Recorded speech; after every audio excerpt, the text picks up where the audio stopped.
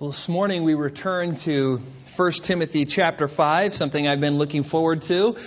Some great things that we are going to encounter in the weeks to come as we try to finish up this book by the end of July. And I don't know if we'll get there or not, but we're working towards that end. And so if you have your Bibles, turn to 1 Timothy chapter 5, and we are going to look at the good servant's rebuking. If you were to talk to any of the elders at Calvary Bible Church and say, what is the worst part about being an elder? They will tell you, probably pretty straight away, is confronting people in sin. And it's about as fun as, hitting your thumb with a hammer, burning yourself with a hot iron, or getting a bad paper cut. It's miserable. It's not fun. It's something we have to do on a fairly regular basis. And it's a painful task. It's painful because people in sin don't like to be told they're in sin. It's painful because people in sin often get mad when you tell them they're in sin. There is the ever-present reality also that you're a sinner too. That you have committed every sin that they have committed, maybe not to the same degree, maybe not for the same time span, but everybody has broken every law there is. You aren't perfect and you aren't sinless, and yet you have to go confront them. And it's not very fun. You are to confront the sin of the other person even though you are not perfect yourself. And in the process, it's just miserable because you go there, and some people who are really entrenched in sin, by the time it gets to the elders, a lot of times their behavior is, they're concretized, and they don't want to turn, they don't want to repent. They're just solidified in their rebellion,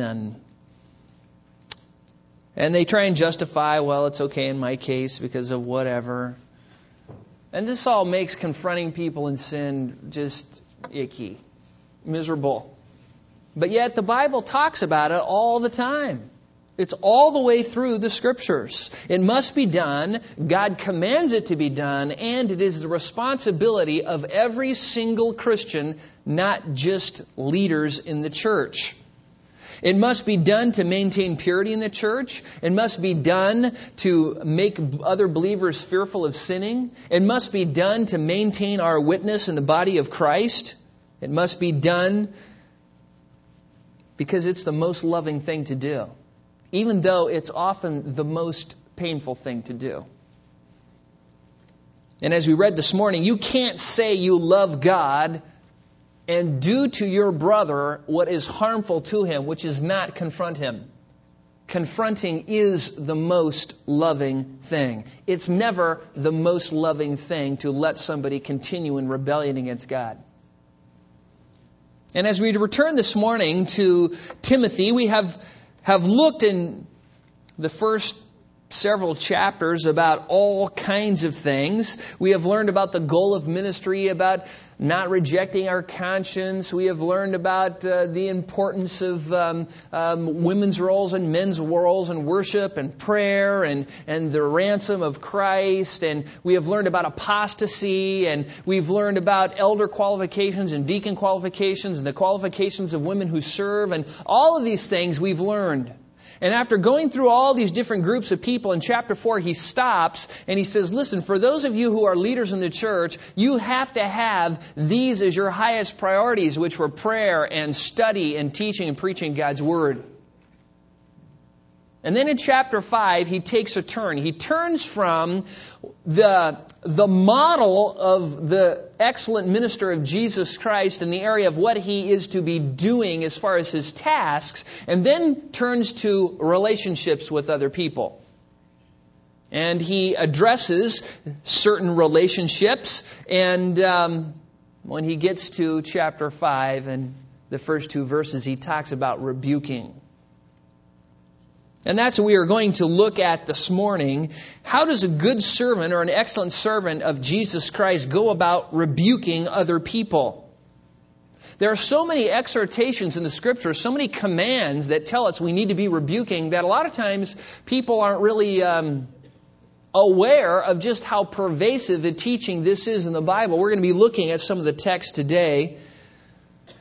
Most churches, because they have fallen victim to the church growth movement and the seeker-sensitive movement, don't do church discipline, because if they do, they'd empty out their churches. People wouldn't come because a lot of them are living in sin, a lot of them are in rebellion, most of them are, maybe unbelievers, and you start naming people's sins from the pulpit and they run away.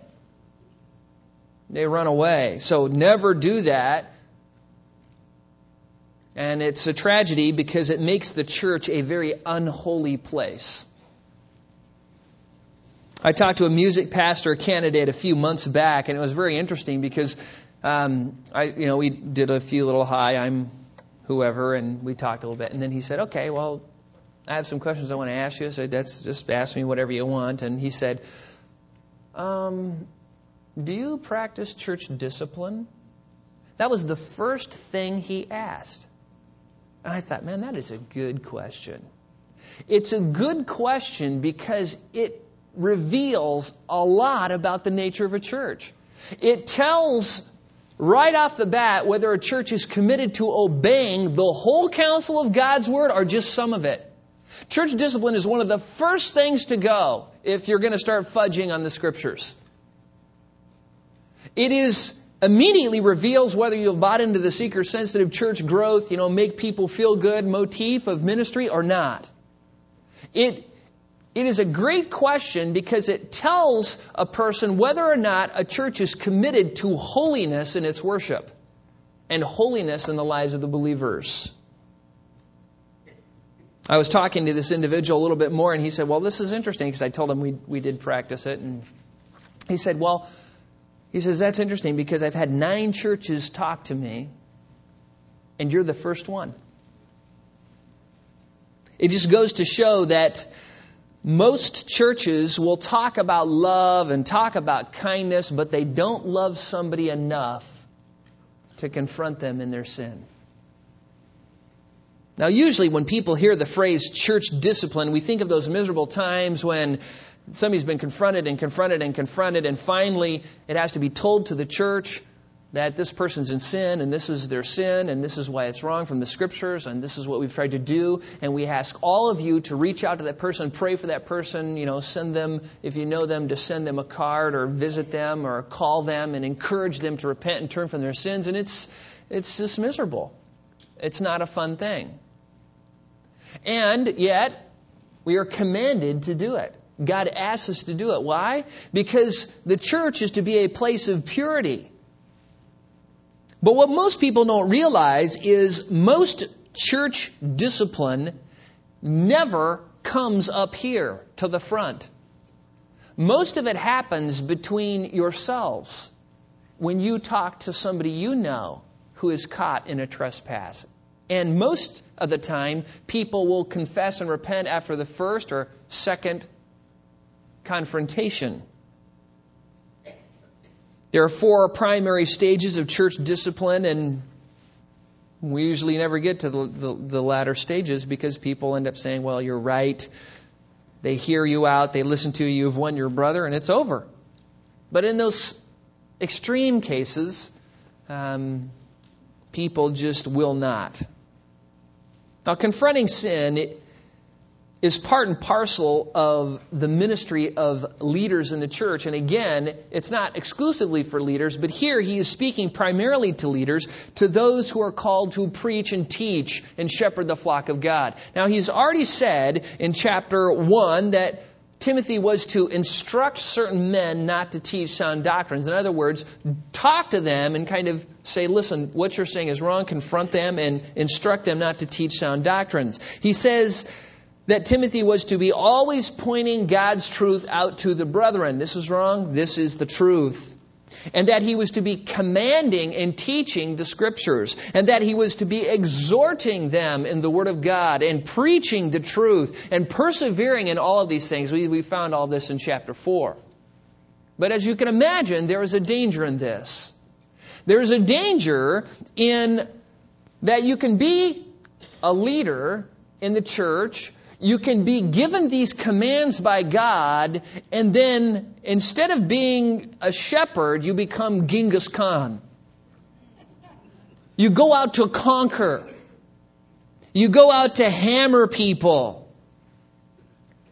You take the exhortations to reprove and rebuke and exhort too far, and you become mean. You become nasty. You become harmful. In many cases, a sermon is all that is needed to cause a believer to turn from a sin. It's pretty much weekly. I have people say, "Oh man, I needed to hear that. I've been struggling with this, and I really needed to hear that." And just the sermon alone, I don't know about their sins. I have people come up to me, "How did you know?" It's like, "Know what? You mean you didn't hear?" I said, "No, I didn't hear anything." They're just amazed that, I was speaking right to them, and they thought, "Let me see your notes. Is my name down there?"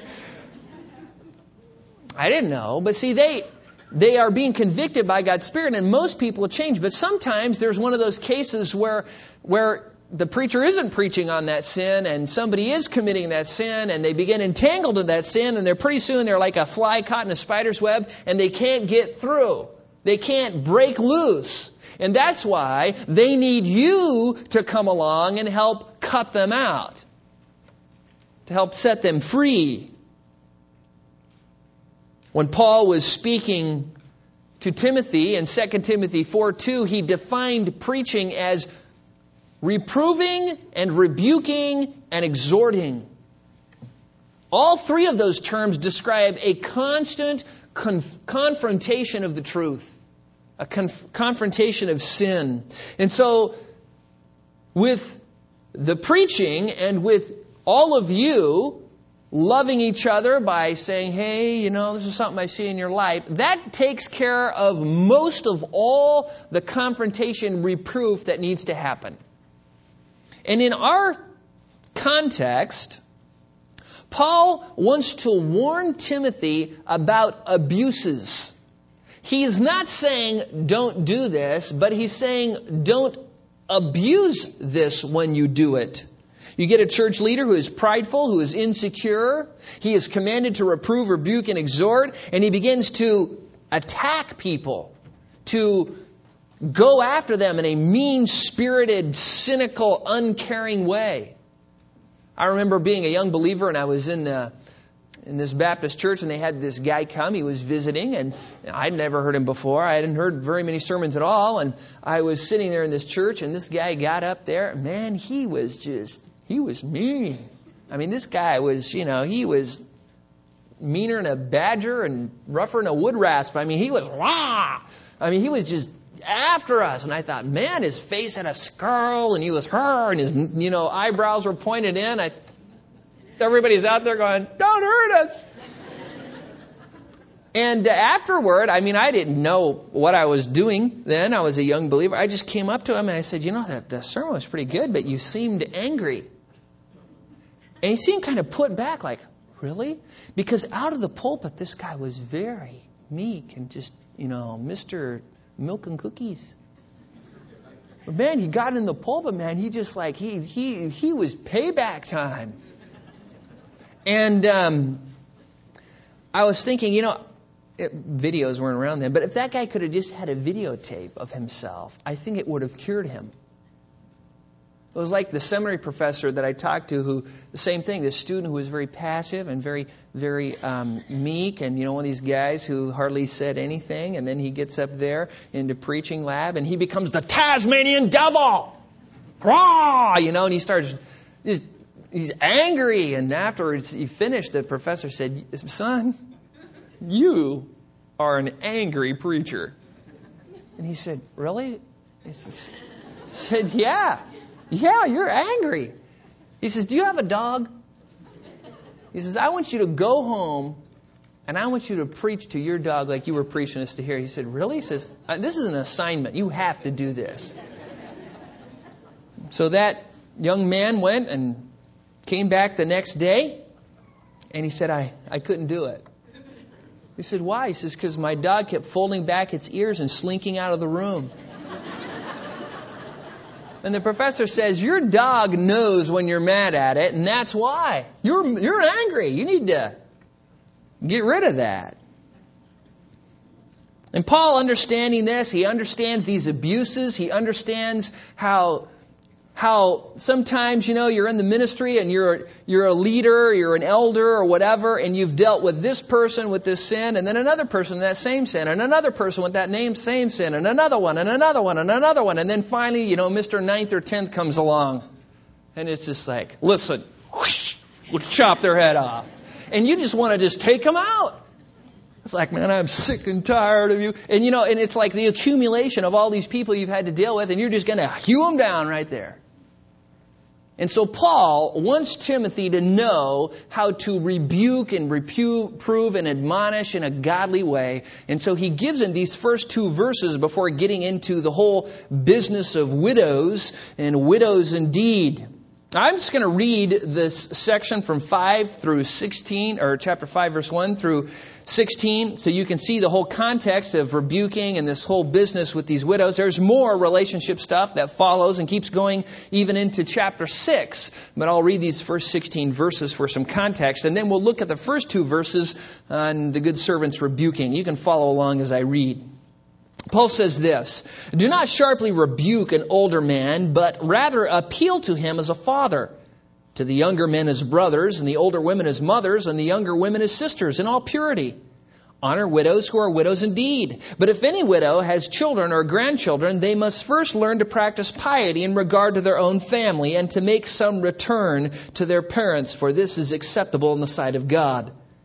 Now she, who is a widow indeed, and who has been left alone, has fixed her hope on God and continues in entreaties and prayers night and day. But she who gives herself to wanton pleasure is dead even while she lives. Prescribe these things as well, so that they may be above reproach. But if anyone does not provide for his own, especially for those of his household, he has denied the faith and is worse than an unbeliever. A widow is to be put on the list only if she is not less than 60 years old, having been the wife of one man, having a reputation for good works, and if she has brought up children, if she has shown hospitality to strangers, if she has washed the saints' feet, if she has assisted those in distress, and if she has devoted herself to every good work. But refuse to put younger widows on the list, for when they feel sensual desires and disregard for Christ, they want to get married, thus incurring condemnation because they have set aside their previous pledge. At the same time, they also learn to be idle as they go around from house to house, not merely idle, but also gossips and busybodies, talking about things not proper to mention. Therefore, I want younger widows to get married, bear children, keep house, and give the enemy no occasion for reproach. For some have already turned aside to follow Satan. If any woman who is a believer has dependent widows, she must assist them, and the church must not be burdened, so that it may assist those who are widows indeed. Now, this whole section here is talking about different kinds of relationships. And look at verses 1 and 2. Here we find 4 categories of people and how to rebuke them, or maybe it would be better to say how not to rebuke them. Look at verse 1 of chapter 5. The text says, do not sharply rebuke an older man, but rather appeal to him as a father. The designation older man or older men is the singular form of the word presbyteros, the word we get presbytery from, or the word we get elder from, as in the office of elder. But here it's used to describe the person who is just older in age, maybe older than you are, older in age, older as far as society, whatever old is in that society. We kind of have people retire here around 65, so when you're 65, you're instantly old, I guess. But we're just talking about people who are older than you are. Now, Timothy was in his 30s, and he was having to deal with many people. He was in a very mixed congregation. He had older people, he had younger people. And here he was in the midst of all these people, and many of them, if all you have to do is read the book, were attacking him. They were attacking the ministry. There were false teachers and people promoting wrong things and people who were defiling their conscience and people in immorality and people dealing with greed and on and on and on. And so as a leader, he and the other leaders at Ephesus would have to deal with these people who are in sin. And that is why in chapter 4, verse 12, Paul says, let no one look down on your youthfulness. He says, instead, be an example, but make sure you give them the Word of God. There were men, older men, obviously, who were looking down upon him. So, well, you're just, 38 or 35 or whatever he was. And, we're older and therefore we're right and you're wrong. And Paul's whole point was, listen, God's right and we're all wrong. So listen to what God says. And that's what he was trying to get Timothy to do. So Timothy found himself in this congregation, and he needed to be assertive in the right way. Paul told Titus to these things teach and reprove with all authority and let no one disregard you. Twice in Timothy here, he tells Timothy to command the Scriptures, and we'll see that coming up in verse 7. The word prescribe there is literally the word be commanding, and we saw it in chapter 4, verse 11 also. And so Timothy has to learn how to be straight, be forward, not compromise, not pull back, not wimp out when confrontation comes, but yet to confront in a godly manner. And this is an art. This is a very difficult art. And Paul says not to sharply rebuke an older man. Now, if you have maybe the King James Version or the English Standard Version, you will see that it says, do not rebuke an older man. That's not a good translation, and this is why. The word rebuke is a word which only appears once in the New Testament, and it means to strike a blow at. And there is a word that constantly occurs, and we're going to look at that in a minute, which is to reprove or rebuke. This is a very severe form. It basically means to give a verbal beating to or to hammer somebody verbally in a very unkind and mean way. And so the better translation is, as the NAS would have it, that you are to not to sharply rebuke, because then it makes a distinction between rebuking and sharply or very harshly rebuking. It is to be very severe in your chastising, to, the verbal beating, attacking type of rebuke. And Paul is not saying, as some translations would imply, that there is to be no rebuking. Because that phrase, do not sharply rebuke, applies to all the other four categories. And then we wouldn't be doing any rebuking, would we? But the Scriptures, as we shall see, constantly tell us to rebuke.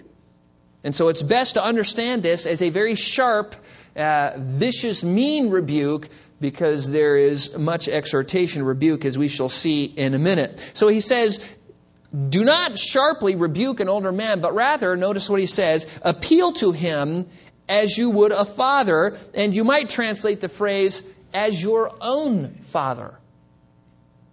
Don't go laying into some guy. Don't chop off some older gentleman's head like David chopped off the head of Goliath. You just be kind in your confrontation of their sin. He uses the word appeal here. Rather, appeal to him. Now, that word appeal is the same word we get, is usually translated to encourage or exhort or sometimes comfort. It's the word parakleo, the word we get, the paraclete. Jesus called the Holy Spirit the paraclete, the one who would come alongside to comfort, encourage. And remember, one of the ministries of the Holy Spirit would be to convict the world of sin and judgment. And we are to be like the Spirit and do that ourselves. Not to damage somebody, but to encourage them to walk with the Lord. So Paul is saying that our role, everyone's role as the church, especially those in leadership, is to not be attacking people, but to appeal to them. And maybe a good example would be Abraham. Do you remember how he appealed to God when God was going to destroy Sodom and Gomorrah? He said, Lord, please not be angry with your servant, but, if there are 50 people, will you spare them? And God says, well, if there's 50 righteous, I'll spare them. What about 20? 20, please don't be angry, but what about 20? That is a very reverent. Now, he was dealing with God, and so you have to be very careful when you're talking with God. But that's kind of the attitude that's that Paul is talking about an appealing type of an attitude. It really means to urge, encourage, exhort, or beg or plead. This word appeal. And this applies to all the categories, not just the older men. So older men, and older women for that matter, deserve a higher degree of respect because they are older. If you are a younger preacher, you will never be the equal of somebody older than you are. So you have to respect them. And the Scriptures call us to respect older people. And in our society, this is just something that is just, we don't even know anything about respecting older people no more. As a matter of fact, they are a hindrance to most people. I mean, they don't even know anything about email. I mean, how could they be godly and not know about email? I mean, what good are they? They like all these old songs and they drive old cars. We treat them as, those are people who are worn out. And in many cases they are. But we need to respect them. And it's not an option. And I'm not just talking about those godly saints, the ones who, have read their Bible through 100 times, their lifetime, and the ones who have, taught Sunday school for 60 years, and the ones who are super godly serving saints. I'm talking about the ungodly ones, too. Those mean old nasty men. Hopefully there's not too many of those here. Listen to what the Word of God says in Leviticus 19:32. You shall rise up before the gray-headed and honor the aged, and you shall revere your God. I am the Lord. Proverbs 16:31 says, a gray head is the crown of glory. It is found in the way of righteousness. Proverbs 20:29 says, the glory of young men is their strength, and the honor of old men is their gray hair. Older people are to be respected because they're older, period. A greater degree of respect is to be given to them. Apart from the Bible, there is no better resource for truth, I think, than a godly, mature, older believer. I mean, I have gained so much information from older believers who don't think they don't have anything to say. You go to them, well, I don't know. I mean, you're the pastor. I mean, so just tell me, what do you think? Well, I don't know. I do this. Like, good idea. They've lived a long time. They've tried to apply God's Word. And, you need to find out about parenting, about marriage. I mean, they can tell, we blew it. We blew it here. And, well, boy, hindsight is 20/20. And you can go to some of these older people and get some great wisdom. I mean, they've been there sometimes 2 or 3 times. And they've learned some good things. And they've learned what the Scriptures say. And they've learned. And we need to respect them for their age. But no matter what level of spiritual maturity an older person is at, God says they're to be respected. They are to have a greater degree of respect than peers. We are to appeal to older men as fathers in our confrontation. Again, not shirking the responsibility, but being respectful in the process. Now, what about young men? Those are older men. He talks about young men. Look at verse 1 again. The text says, do not sharply rebuke an older man, but rather appeal to him as a father, to younger men as brothers. Again, it's implied, don't sharply rebuke or lay into a younger man either. Don't be attacking him verbally, but instead treat him as a brother. Now, a brother would be a peer. In other words, like you would your own brother. Somebody you grew up with, somebody you were very close with, somebody you know, through and through. And you would speak more frankly to your brother. I mean, if you're an Italian family, you'd yell more frankly to your brother. And he's not going to hate you for it. I mean, you're brothers. And so he says, when you're dealing with one of your peers, you might not use the same degree of respect and carefulness as you would with an older person, but still don't be attacking them, don't be giving them a verbal beating, but treat them like a brother you love. Speak more frankly, maybe, yeah, but still, don't be mean and vicious. The other category we look at, the third category about rebuking older women, look at verse 2. Paul addresses the women, and he says in verse 2 that he is to be implied appealing to the older women as mothers. And this would be with the utmost tenderness and care. I mean, you love your mom. You want to take good care of her. You want to be kind to her. She's your mother. And all the same things that would apply to the older men would apply to the older women because they're older, because they have lived long, and you aren't to be attacking them in a mean-spirited way. And there are times when older women need to be rebuked, and they need to be rebuked. But like you would rebuke your own mother. They would command an extra degree of respect, just as older men would.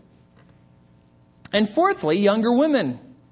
This is an interesting category here because this category here has an extra qualifier. Notice what the text says at the end of verse 2. The younger women must be appealed to, just like all the rest, not verbally beaten, as sisters in all purity. Now here, Paul adds the phrase, in all purity. And I think you could probably understand why that is.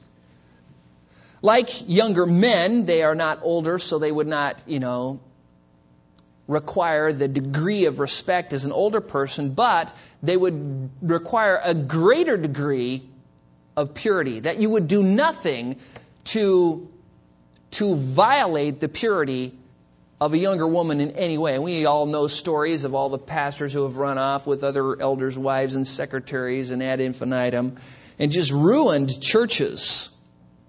Paul is speaking primarily of sexual purity, but it would include any other sin that would defile a young lady. Now we know that Ephesus was a place where there was just incredible immorality, huh? I mean, if you look, you can look down in verse 11 of chapter 5,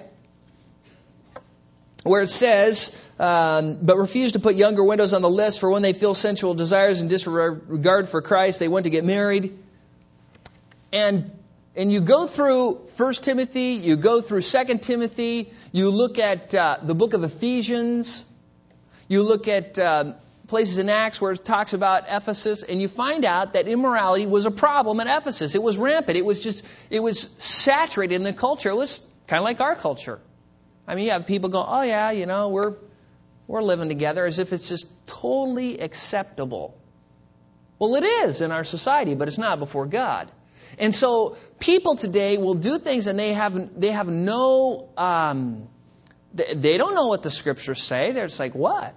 I mean, what's the big deal? We're just living together. I mean, we don't have to get married. Just have all the benefits of marriage with no commitment. And people, it's just normal. Well, that's how it was then. But then it was even worse because there were certain idolatrous cults that actually had immorality as a part of their, quote, worship.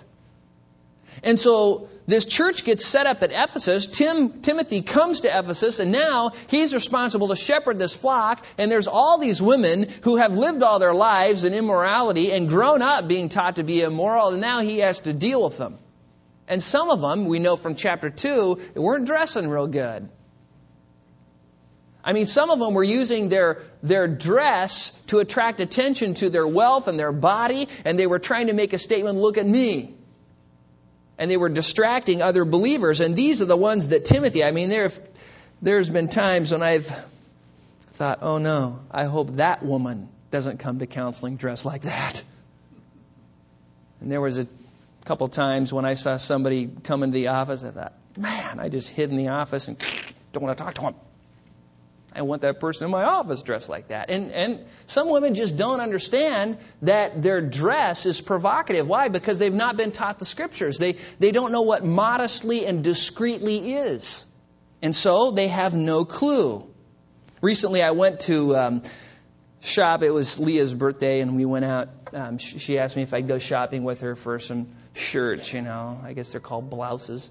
And so we went, blouse shopping, and so we went to the Galleria because it's the mega mall, and so we're walking around, and we went from place to place to place, looking for one modest shirt. And after I think we went to at least 10 places, maybe 15, and found 3 shirts, and one of them I just told Leah, you can get that, but we're going to have Mom sew it up. I mean, everything was see-through, tight, low cut or no cut. I mean, there was no cut. There wasn't any cut. It was just, there was nothing there. And I just, I'm walking around these stores and I just look at rack after rack. No. And just realizing that the culture is just saturated with, this is my body and look at it and look at me, and sexual immorality is just rampant, and this is how it was with Timothy, and that's why this text is so practical. If you are a godly leader, you must take extra pains. We have a policy that we meet with women, and there's always somebody else in the office. Door's always cracked. There's windows. I had them install windows in my door so people can see in. Had them do it with the other guy's office, and we want holes cut in here, put big chunks of glass so people can look in. Why? Because you just can't take any chances. You can't take any chances. And so all of these are important things to do. We all need to rebuke. We all need to reprove, but never in a severe attacking way. With older people, with extra respect, younger people as peers, you can speak maybe a little more frankly with younger women in all purity. Now, having said that, I want to just take a little bit of time here at the end to talk about reproving and confronting and the need to do that. So we're just going to kind of have a little mini theology of rebuking right now. Now, when you look at the Bible, you find out that this whole theme appears over and over again. You see it in the Old Testament, you see it in the New Testament. For instance, Leviticus 19:17 says, "You shall not hate your fellow countrymen in your heart." Don't hate your fellow countrymen. Then he explains how to love your fellow countrymen. "You may surely reprove your neighbor, but shall not incur sin because of him." Notice, if you want to love your neighbor and not hate him, you shall surely reprove him. Some people tell me, well, I just can't discipline my children. Well, you hate them. No, I love them. No, you hate them. You love you more than them. And you want to save you the discomfort, and that's why you don't discipline them. And that's the same thing with other believers. You show hatred towards people when you are unfaithful to go to them and reprove them of a sin that they're caught in. Listen to these verses from Proverbs, starting in Proverbs chapter 9, verse 7 through 9. He says, "He who corrects a scoffer gets dishonor for himself, and he who reproves a wicked man gets insults for himself." There are times when you go to somebody and you think, gosh, I got to go talk to this person. You go talk to him and say, you're him-hawing around, and then you say, well, there's something in your life, and blah, blah, blah. And then, they turn on you. I've had it happen multiple times. So, oh yeah, but you, and they get very angry and very vicious and very mean because they don't want you to confront them. He goes on to say, "Do not reprove a scoffer, or he will hate you. Reprove a wise man, and he will love you. Give instruction to a wise man, and he will be still wiser. Teach a righteous man, and he will increase in his learning." The problem is sometimes you don't know if they're a scoffer until you go confront them, and then they turn on you and try and rip you apart. But yet you still must do it. Proverbs 15:12 says, "A scoffer does not love one who reproves him. He will not go to the wise." There's some people in the church that when they have a problem, who do they go to? They go to unbelievers. They go to the tabloids. They go to, watch the Phil Donahue show. Why? Because they know if they went to a wise person, the wise person would tell them what the scriptures say, and they don't want to do that. We've had people come in here and they say, well, I want to talk with me, so I tell them what the scriptures say, and then they want to talk with Justin, so he tells them what the scriptures say, and then they go to Dave and he tells them, and then John, and John tells them. Now, what are they looking for? They're looking for somebody to tell them what they want to hear. Proverbs 25:12 says, "Like an earring of gold and an ornament of fine gold is a wise reprover to a listening ear." In other words, you have two things here, a wise reprover and somebody who's willing to listen to it. And when those two things are brought together, it's like this incredible, beautiful ornament. Isaiah 1:17 says, "Learn to do good, seek justice, reprove the ruthless, defend the orphan, and plead for the widow." Reprove them, those ruthless people. They need it. Now, the most common word translated reprove or rebuke is the Greek word alenko in the New Testament. It's used throughout, and it's translated several ways. And what's interesting, it is a word which means to bring to light so as to expose it before view. Which, who wants that to happen? Especially when it's your sin. You'd rather it just not be exposed out. That's why when Jesus said in Matthew 18, if your brother sins, go and show him his fault in private. The word show him there is alenko. It is to alenko him in private. That is, bring to light his sin, but do it in private so as not to cause undue embarrassment or shame. And hopefully he will repent. You've won his brother. Now, if he doesn't repent, then take somebody else and widen the sphere of the shame. And if he still doesn't, then go to the leaders and tell it to the entire church. And if that doesn't do it, then put him out of the church and treat him like an unbeliever and only have contact with him when you're having contact with him to encourage him to repent. And the whole purpose of that is to restore that person back to a place of walking with God. And it's not fun, but we have to do it. A good example of this is John the Baptist. I like John the Baptist. You remember what John the Baptist did to Herod? Now, Herod was the ruler of the whole region. And if you were a typical peasant, you would not even look cross-eyed at Herod. He killed people just for fun. And this is what we read in Luke chapter 3, verses 18 through 20. "So with many other exhortations, he preached the gospel to the people. But when Herod the Tetrarch was reprimanded by him because of Herodias, his brother's wife, and because of all the wicked things which Herod had done, Herod also added this to them all, and he locked John up in prison." The word reprimanded is alenko, to reprove, rebuke, to reprimand. In John 3, right after, John 3:16, Jesus is speaking to Nicodemus, about being born again, and God so loved the world that he gave his only begotten Son. Well, right after that, this is what the text reads in verse 19. Now, you see if you can find the word alenko in here.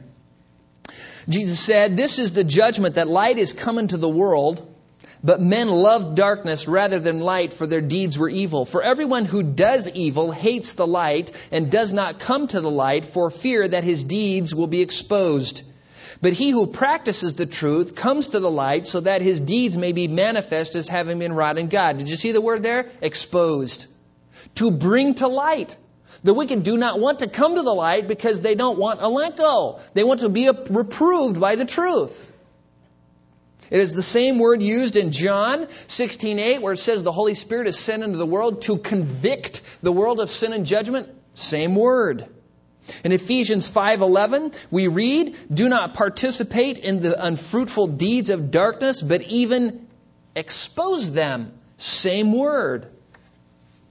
Paul in 1 Timothy 5:20, you can look across the page there. It says, speaking to elders, "Those who continue in sin, rebuke in the presence of all, so that the rest may also be fearful of sinning." One of the reasons that you are faithful to confront people who are in sin, and in this case, it's elders who are in sin, those who are supposed to be examples, and now they're examples of wickedness. He says, you reprove them in the presence of all, so that the entire congregation will think, whoa, that guy's a leader, and if he got reproved, then we'll be reproved too, and so we aren't going to sin. So the rest will be fearful of sinning. In Titus chapter 1, verses 10 through 13, Titus wrote, "For there are many rebellious men, empty talkers and deceivers, especially those of the circumcision, who must be silenced because they are," and notice the things they're doing, "upsetting whole families, teaching things they should not teach for the sake of sordid gain. One of them, a prophet of their own, said, 'Cretans are always liars, evil beasts, and lazy gluttons. This testimony is true.'" Now that is interesting, isn't it? And then listen to what he says. Now, he doesn't use the same word that's in our text. He uses the common word alenko, but then he adds an extra adjective onto it just to amplify it. So he says, when you have somebody who's in the ministry for money, when you have somebody who is an evil beast and a lazy glutton and a liar, and who is upsetting the faith of others, this is how you reprove them. Now, this is an exception to what we're dealing with. For this reason, he says, reprove them severely so that they may be sound in faith. There are some people where mild rebukes just don't work. You got to get out a 2x4 and just really pelt them one in order to try and get them to see their error. Later, he tells Titus in Titus 2:15, these things speak and exhort and reprove, there's the word, with all authority, and let no one disregard you. So reprove is just found all the way through the Scriptures. It's part of being a Christian. It's part of loving other people. And we aren't going to have you come here and just go, you can sin and rebel against God all you want and God loves you. I'm telling you, the wrath of God abides on you. That's what I would tell you.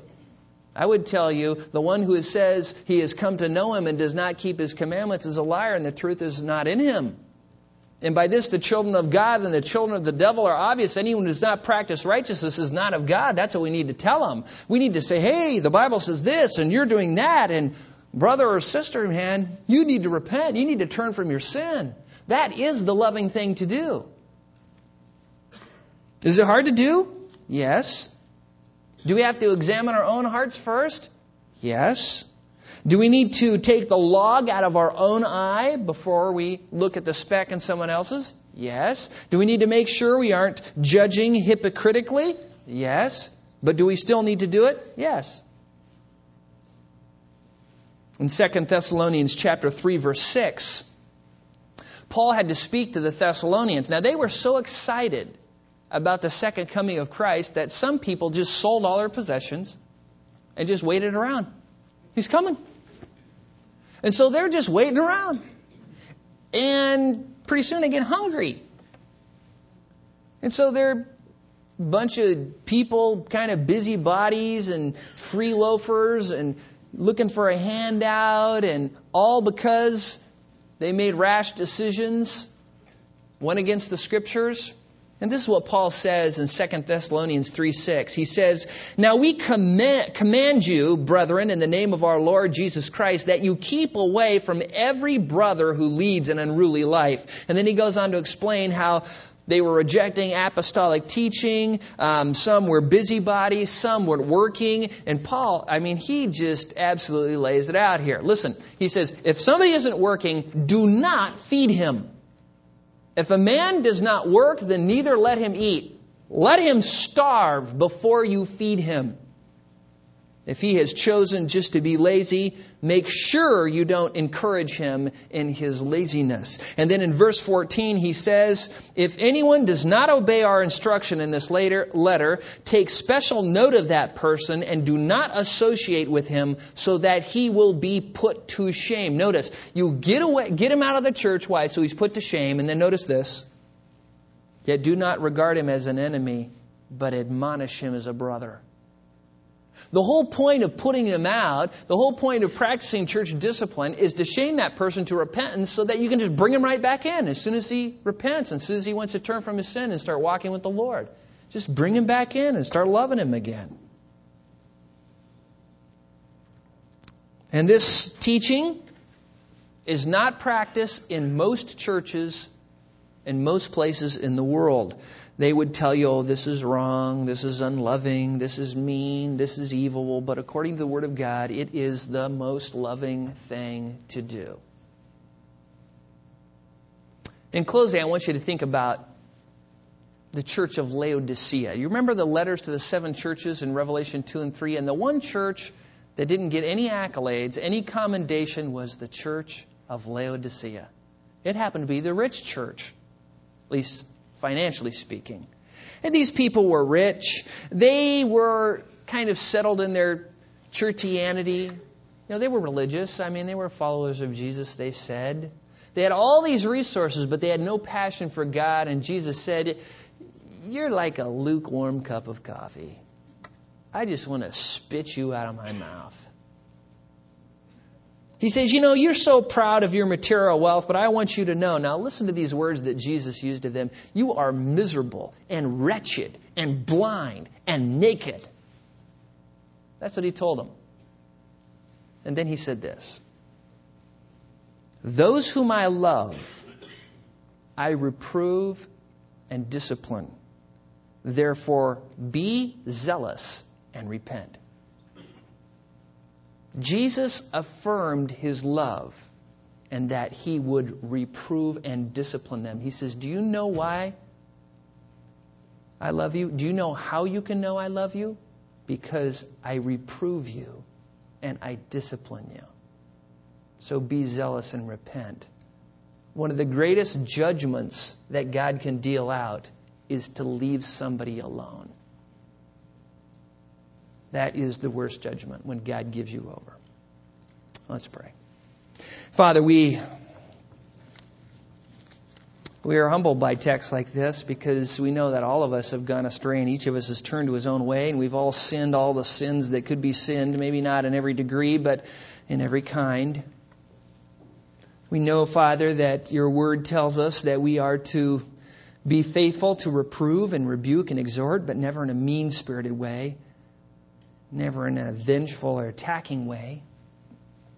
And Father, I just pray that Calvary Bible Church would be a church where all the church discipline is done one by one, believer to believer and brother and sister in Christ to each other, where we would go in private and reprove each other in a kind way, showing love and respect, especially for the older people. May you teach us how to respect older people like your word says.